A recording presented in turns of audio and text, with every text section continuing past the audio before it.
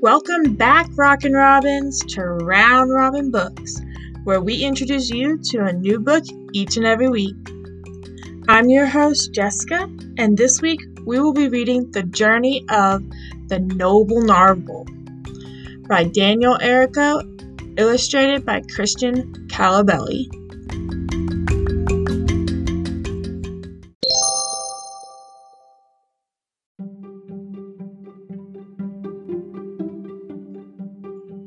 Far below the ocean waves, a narble lay in bed.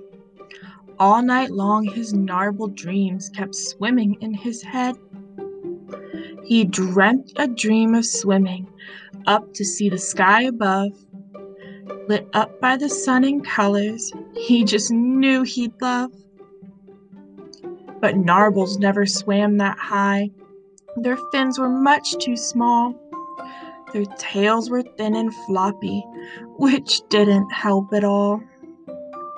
This narble liked his fins and had no problem with his tail. So when he woke, he knew that he just wouldn't fail. I'm swimming up above the waves to see the sky of blue. I've never seen it even once, and now it's time I do. But the other narbles warned him that he shouldn't swim so high, as did the Blyfish family that always swam close by. No narbles ever swam that high. It simply isn't done. A Blyfish might just make the trip, but we know you're not one. Narbles don't have flappers like all us Blyfish do. You don't even have coggers like the swimming gungaloo. But the narble didn't listen, and he left his friends behind. No silly Blyfish family could ever change his mind.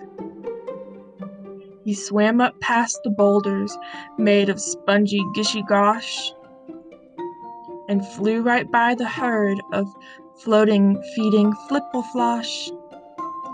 His fins were getting tired, but he knew he couldn't stop, so he kept swimming faster, trying hard to reach the top. Just then a hungry rorqual blocked the narble with his fin. He grabbed him by his tail and brought him right up to his chin. I've never had a narble. This would be a tasty treat, but you're much too thin and tiny for big old me to eat. So the narble just kept swimming and didn't dare to stop until he heard the sound of a great big bubble pop. He turned around to see that he was in a bit of trouble. The sound he heard was that of a silver subbalubble. The narble tried to hide somewhere that he could safely stay. But the subbalubble saw him and was headed right his way. Oh, Mr. Subbalubble, please don't eat me up for lunch. I'll bring a yummy plant instead for you to sit and munch. I've never seen a narble try to swim this high before. What is it, little fishy, that you're up here looking for? If I could see the sky just once, I'd be a happy fish. To do one flip above the waves would be my only wish. Well, sorry, silly narble, but I cannot let you go. It's subbalubble dinner time. You should have stayed below. The narble cowered back in fear and shook from fin to fin. But then he saw a school of fish called Shiny Glimmyglin. The Glimmyglin swam right past the subbaloo's face, and the narble grabbed a Glimmyglin fin and quickly left that place. The narble swam up higher, still until he saw some light, He knew it had to be the sun, and oh, was it a sight! Closely by a Plink was sleeping, lying on his back. He rubbed his giant belly as he dreamed about a snack. The Narble smiled happily and set his fins a-swimming, but he didn't see the Plink wake up, for he was busy grinning. The Narble almost made it to the surface of the sea, but the Plink chomped down and swallowed him as if he were a pea. The Narble sat inside the Plink and started softly crying. He'd never make it out, so was there any point in trying? But the Narble knew he'd come too close to quit and give up now. There must be some way out of here. There's got to be somehow. So the Narble swam around inside, trying very hard to think. And while he did, his floppy tail was tickling the Plink.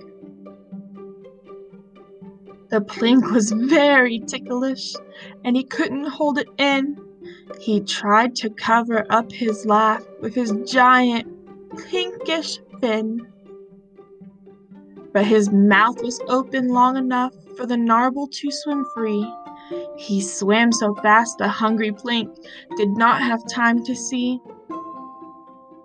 So far above the ocean floor, above the Narble's home, above the Blyfish families and dancing water gnomes, above the swimming Gungaloo and slimy Dundledin, a Narble flipped above the waves and smiled at the sun. The end.